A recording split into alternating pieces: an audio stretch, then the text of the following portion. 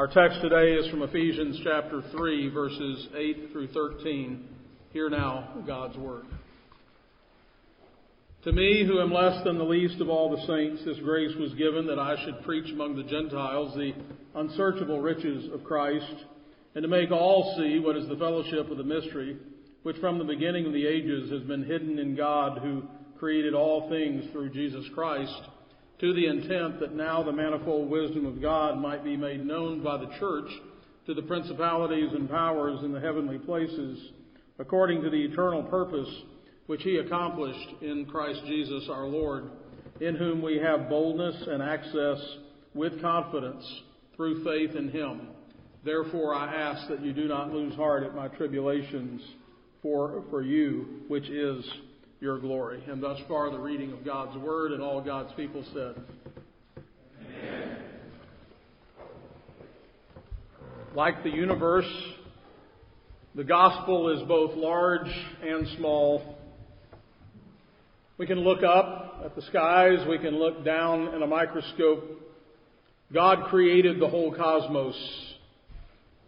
He is seen in the big picture, and He is fully seen in the tiniest details. So too, the gospel comes with power to change individuals, to change some obscure, unknown individual. It also comes with power to change the world. It is personal. It is global. It is historical. It is eschatological. And so we preach the gospel to our families and to our neighbors, and we also preach the gospel to the whole world, to troubled souls, to troubled nations. There is trouble everywhere because there is sin everywhere. We warn individuals, we warn families, we warn nations, because there are warring individuals and warring nations and warring families everywhere. What does the Christian faith have to say about all these problems that we face? Do we have any hope? Can the Bible shed any light on the horrible condition that we find ourselves in? This passage addresses these questions. The Apostle Paul is not going to simply give us his learned opinion. It's not that he is a great thinker and philosopher, which he was, but he's not relying on that, of having sat around and thought about all this and come up now with a solution. But rather he says that he has something that has been given to him, something above him, something that has been revealed to him that he is now revealing to us. In other words, he's going to deliver God's answer to the problems of individuals. That'd be your problems. And to the problems of the world. The context is a dark world, and then Paul says that he wants to make all see what is the fellowship of the mystery. Photosei, the word for see, means to bring to light, to enlighten, to illuminate, to shine a light on something so that we can render it evident. Paul says, my mission is to make all men see. Some see human history, you see, as an endless cycle of rising and falling without any progress at all. We just keep on repeating over and over the same things. They see history as futile. No purpose at all. Things just happen. And maybe the best you can do is be stoic about it and just grin and bear it, or press on and realize there's not a thing you can do about it, and that's just the way it is. Marxists are somewhat more optimistic. They think that at least in that repetitive cycle of conflict and turmoil emerges some new synthesis, some new improved situation, however slowly it emerges. But throughout history, we're, in their view, an evolutionary view, marching toward some goal, some improvement, some progress, and ultimately to some utopia. And perhaps the best we can do is help speed that along by encouraging more conflict, stirring the pot more often so that that new synthesis can emerge and that progress can be made. You see, the bottom line is that the whole world is groping in darkness. It's just feeling itself around. It really doesn't know where it is or where it's going. As the book of Ecclesiastes describes life under the sun as vanity of vanities. It's just empty. Or to use Paul's words in Ephesians 2 as he described the Gentiles who had not heard the gospel as being without hope. The world is hopeless. Isaiah 60 verse 2 describes it this way, "For behold, the darkness shall cover the earth, and gross darkness the people." I always remember a funny line from an old Baptist pastor, Vance Havner, who says, "Gross darkness is 144 times darker than regular darkness." Well, that's the description of the world. But Paul says that the good news of the gospel is that there is light. He says that he has been called to make all see. Of course, Paul is simply carrying forth the message that Jesus had already given when Jesus said, what? "I am the light of the world." So it's hard to imagine a claim more profound than that, more bold than that, bigger than that. I am the light of the world. And yet that's what Jesus says about himself. And John also writes in John 1, "All things were made through him, and without him nothing was made that was made. In him was life, and that life was the light of men. And the light shines in the darkness, and the darkness did not comprehend it. There was a man sent from God whose name was John, and this man came for a witness, to bear witness of the light, that all through him might believe. He," that is John the Baptist, "was not the light, but he was sent to bear witness of the light. That was the true light, which gives light to every man coming into the world." Again, hard to imagine a bolder claim, but that is the claim of the gospel. So Paul is now advancing the message and the mission to shed light on God's plan and God's purpose for the world, which was to make all see what is the fellowship of the mystery. The word fellowship might be better understood if we translated it as communion, or the common union of the mystery. The idea that all things are being brought together in Christ. You remember in verse 11, he goes on to say that this commission is according to the eternal purpose which he accomplished in Christ Jesus the Lord. In verse 9 he says this plan was in the mind of God from the beginning of the ages, and it's been hidden in God. And with the coming of Christ, that plan was fully revealed. And so no matter what else has gone on in the world, whatever else has gone on, whatever else is going on, His plan is being executed. There is no contingency with God. God is not sitting in heaven waiting to see what happens next, wondering if it will thwart His plans. In verse 9 and 10, Paul says that this mystery, quote, which from the beginning of the ages has been hidden in God, who created all things through Jesus Christ, to the intent that now the manifold wisdom of God might be made known by the church to the principalities and powers in the heavenly places.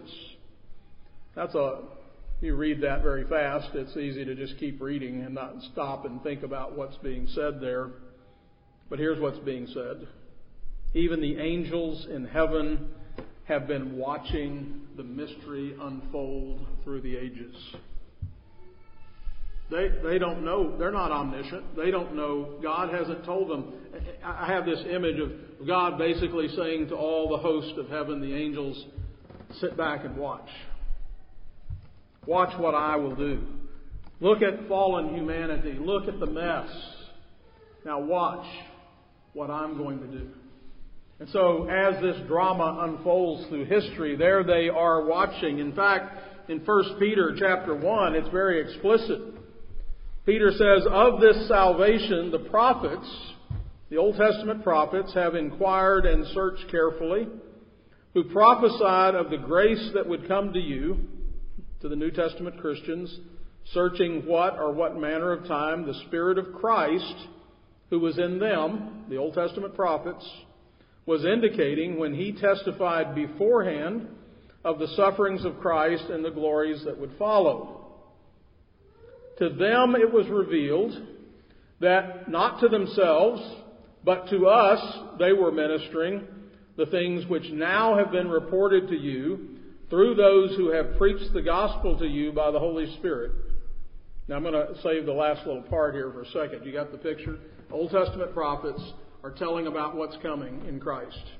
And they're studying this and trying to figure out, what does this mean? And what is God doing? And again, imagine the angels also are watching and wondering the same thing. And they're amazed to see how God is at work. And this story and drama is unfolding little by little. And then Peter says, and now it's been given to us, the apostles, to have even more and to bring that to you. That what they found out was they were not really addressing their contemporaries as much as they were addressing you in the future. It's referring to those there in the New Testament in the first century and beyond. But listen to this very last thing after he says all of this. I'll back up. To them it was revealed, not to themselves, but to us they were ministering the things which now have been reported to you through those who preached the gospel to you by the Holy Spirit sent from heaven, things which angels desire to look into. The angels, again, are this grand audience of this unfolding story and plan of God to rescue fallen men. The angels knew that God was doing something, but they were not quite sure what it was. Throughout the Old Testament, little by little, God's plan was revealed until finally the light of the world appeared. So what was this plan that was established before the foundation of the world, which was from the beginning of the ages and has been hidden in God, who created all things through Jesus Christ? One of the emphases we're going to see with Paul in all this passage is he's not just talking about something, he's now prophesying about the future. He's saying, no, this was hatched before the foundation of the world. This has been going on all along. This has been part of God's plan. He created everything, and this is all part of what He's accomplishing. And so that's why I think Paul inserts God who created all things through Jesus Christ, because he wants us to remember that this is God's world and not man's. We've all been in a tizzy about the presidential election and the last year of campaigning and worried that it's all going to fall apart now. Or maybe the next election cycle will be the end of the world. And we go through this over and over and over because we do forget. And it may be the end of the world, but if it is, it'll be because it's part of God's plan. And we need to rest in that as God's people. In other words, the story is bigger than what happened last week or last year. He wants us to remember that it's God's world, not man's. He precedes all history. History is His story. He will conclude history. It is all His plan. And so Paul says in verse 11, according to the eternal purpose which He accomplished in Christ Jesus our Lord. You see, sin has disrupted the world and made it a broken, ugly, and dark place. It's full of misery. It's full of suffering and vile things. Man has taken what is good and made it evil. Genesis 6:5. This isn't something new for us. There in the opening chapters of the Bible, in chapter 6 of Genesis. Then the Lord saw that the wickedness of man was great in the earth, and that every intent of the thought of his heart was only evil continually. That's a pretty comprehensive statement about the condition of man in Genesis 6. Every intent of the thoughts of his heart was only evil. How often? All the time. Constantly. Continually. It is against this grim backdrop that the gospel light burst in. Paul has already declared in Ephesians 1:10 that in the dispensation of the fullness of times he might gather together in one all things in Christ, both which are in heaven and on earth in Him. That's the plan. Everything is to be brought back into fellowship, back into communion in Christ. It was torn apart by sin, and now God is putting it back together in Christ, restored, renewed, resurrected. So how is God going to accomplish His plan? Well, I can tell you He's not going to do it. He's not going to do it by encouraging people to be good. There is no expectation that people are simply going to follow the ethical teachings of Jesus. That would be, frankly, a complete denial of the gospel. It is not the law of God. It's not that the law of God is not perfect. It is, but the problem is us, not the law. Romans 8:7-8, because the carnal mind is enmity against God, for it is not subject to the law of God, nor indeed can be. So then, those who are in the flesh cannot please God. Try to be as good as you can. Go ahead and give it a shot. Try it tomorrow. It won't be good enough. You can't.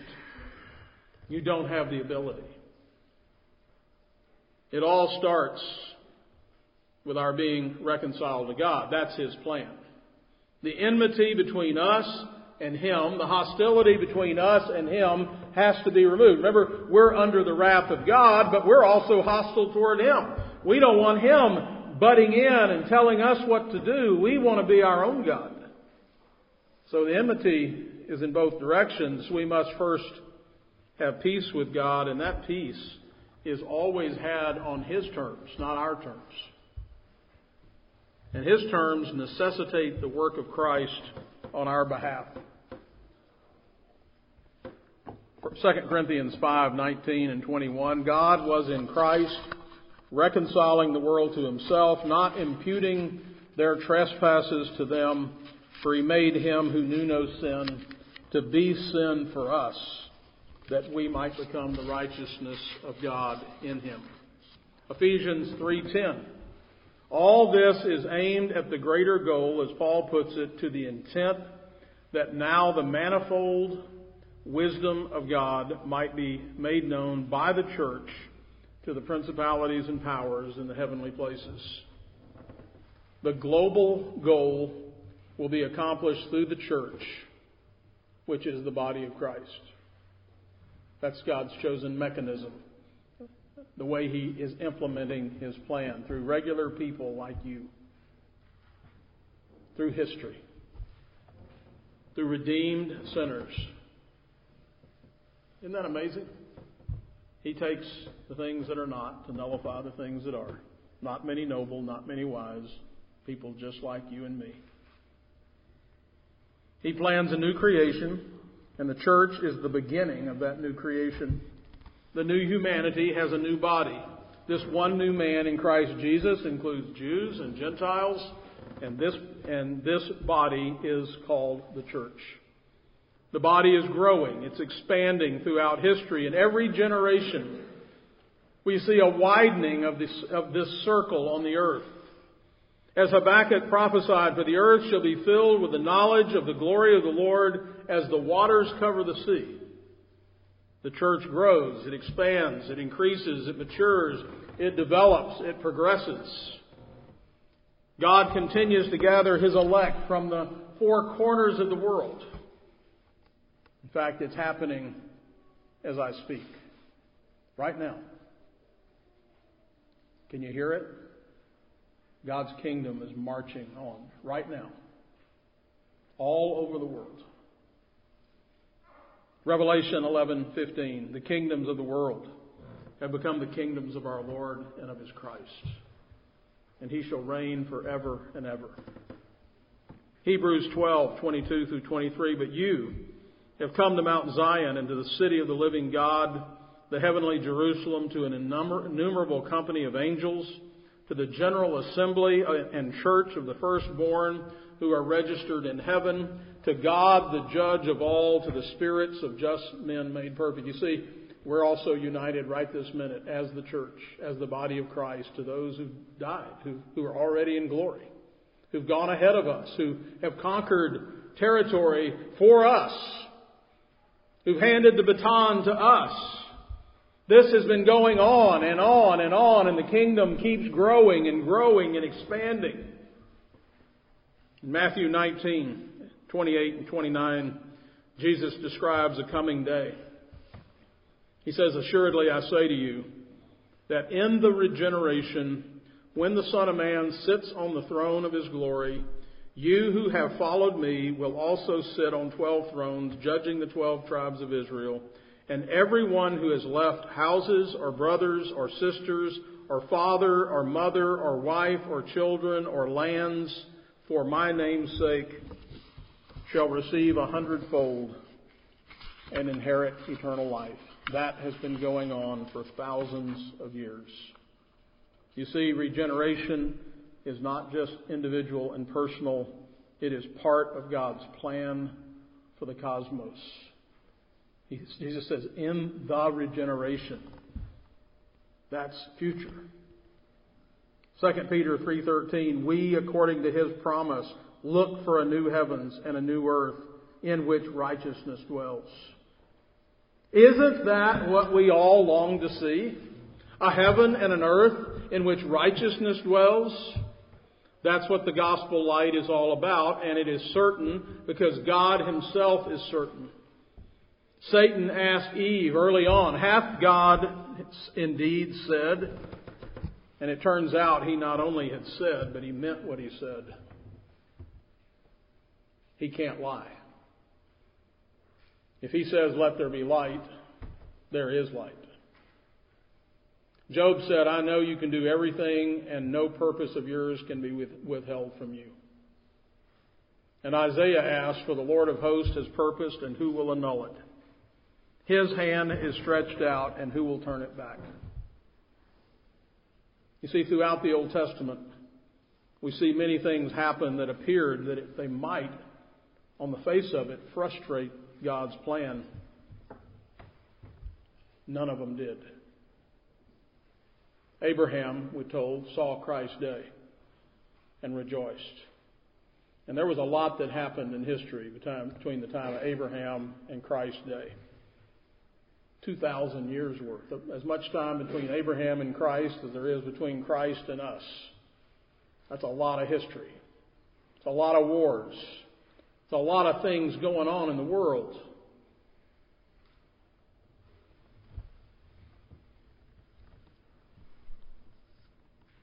Christ came at the right time. King Herod tried to kill Him. Many others tried to stop Him. At the crucifixion, there was darkness over the whole land. And when all seemed hopeless, God used the unlikely instrument of the cross to defeat His enemies. For when we were still without strength, in due time, at the right time, Christ died for the ungodly. Right on time. And when it all seemed hopeless, God used even His enemies. And then something changed. Matthew 27:51 through 54, and behold, the veil of the temple was torn in two from top to bottom, and the earth quaked. And the rocks were split, and the graves were opened. And many bodies of the saints who had fallen asleep were raised. And coming out of the graves after His resurrection, they went into the holy city and appeared to many. So when the centurion and those with him who were guarding Jesus saw the earthquake and the things that happened, they feared greatly, saying, truly, this was the Son of God.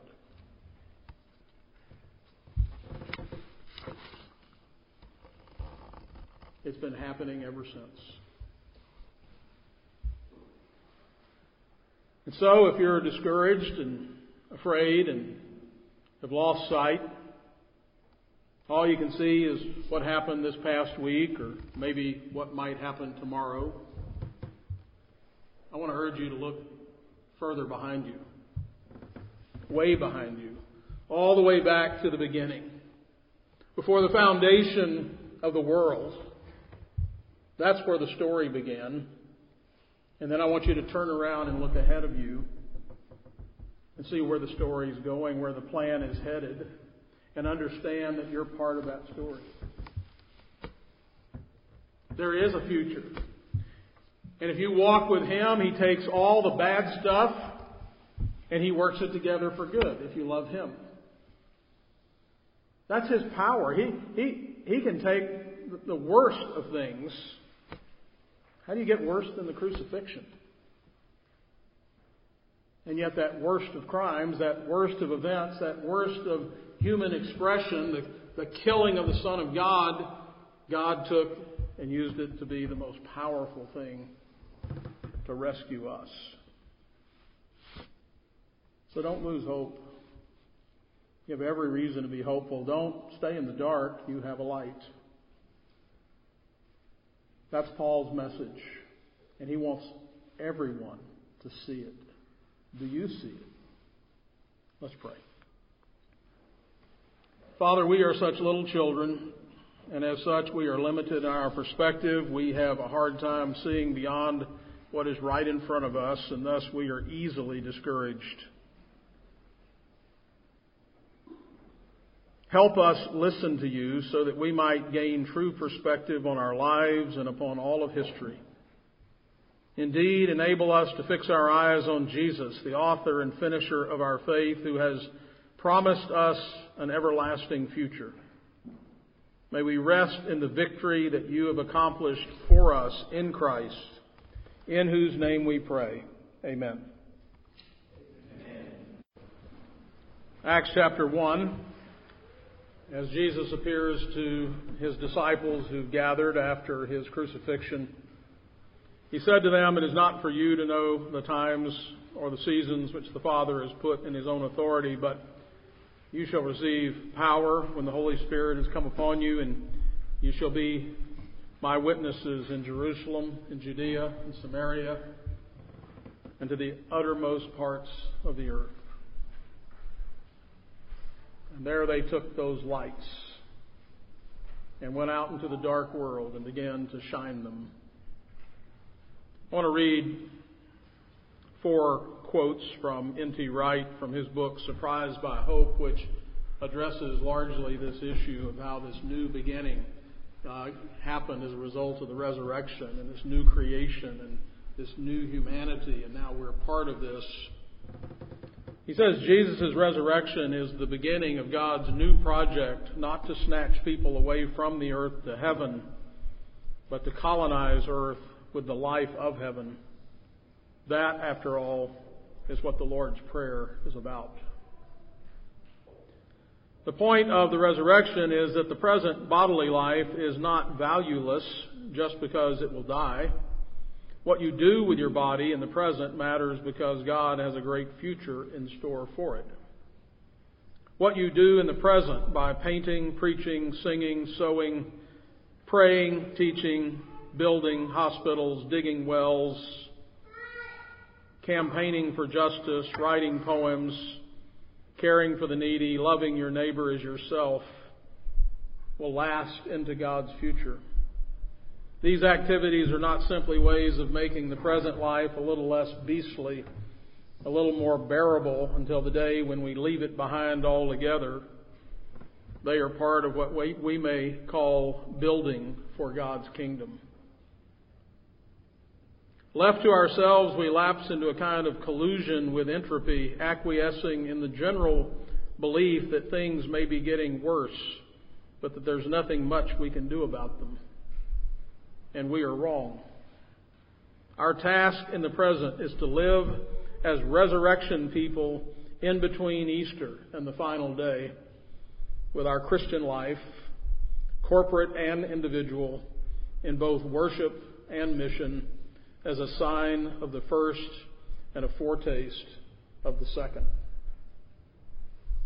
Salvation, then, is not, quote, going to heaven, but, quote, being raised to life in God's new heaven and new earth. But as soon as we put it like this, we realize that the New Testament is full of hints, indications, and downright assertions that this salvation isn't just something we have to wait for in the long distance future. We can enjoy it here and now. Always partially, of course, since we all still have to die. Genuinely anticipating in the present what is to come in the future. We were saved, says Paul in Romans 8:24, in hope. The verb "we were saved" indicates a past action, something that has already taken place, referring obviously to the complex of faith and baptism of which Paul has been speaking in the letter so far. But this remains in hope, because we shall look forward to the ultimate future salvation of which he speaks in, for example, Romans 5. And so we are to see all of that. We're to see what God has done in planning all this, what he's already accomplished in our lives now, what he is currently doing in our lives as part of the body of Christ, as part of his kingdom, and that it is moving toward something, toward culmination, toward climax, toward the apex of his plan for all eternity. And we come now to the Lord's table to remember that. Almighty God, maker of heaven and earth, governor and sustainer of all things, in whom we live and move and have our being, who gives us life and breath and all good things, who declares the end from the beginning, who numbered our days when as yet there was not one of them, without whose will not even a sparrow falls from a tree, who works all things after the counsel of his will, ordaining whatsoever comes to pass. You, O Lord, planted faith and hope in our hearts, which looks beyond our mortal life. Therefore we give you thanks this day for the light of immortality in Jesus Christ. He has called us into his kingdom, into those things that do not pass away. We pray now that you would find peace, that we would find peace in the promises of the gospel and the promise of a future home. Today we pray that you would be a refuge and strength, a very present help in trouble. Send your Holy Spirit to lead us, and may the promises of your word be our consolation. Raise us up, we pray, in the power of his Spirit from the death of sin to the life of righteousness. Prepare us to follow him in hope and trust through the journey of this world, the darkness of the grave, and into the world of light where he has led the way, through him who is the resurrection and the life, even Jesus our Lord. Even today, Lord, we pray we would find our rest in you, our joy in you. Bless our fellowship and our feast, our communion with you and with one another. We pray in Jesus' name. Amen.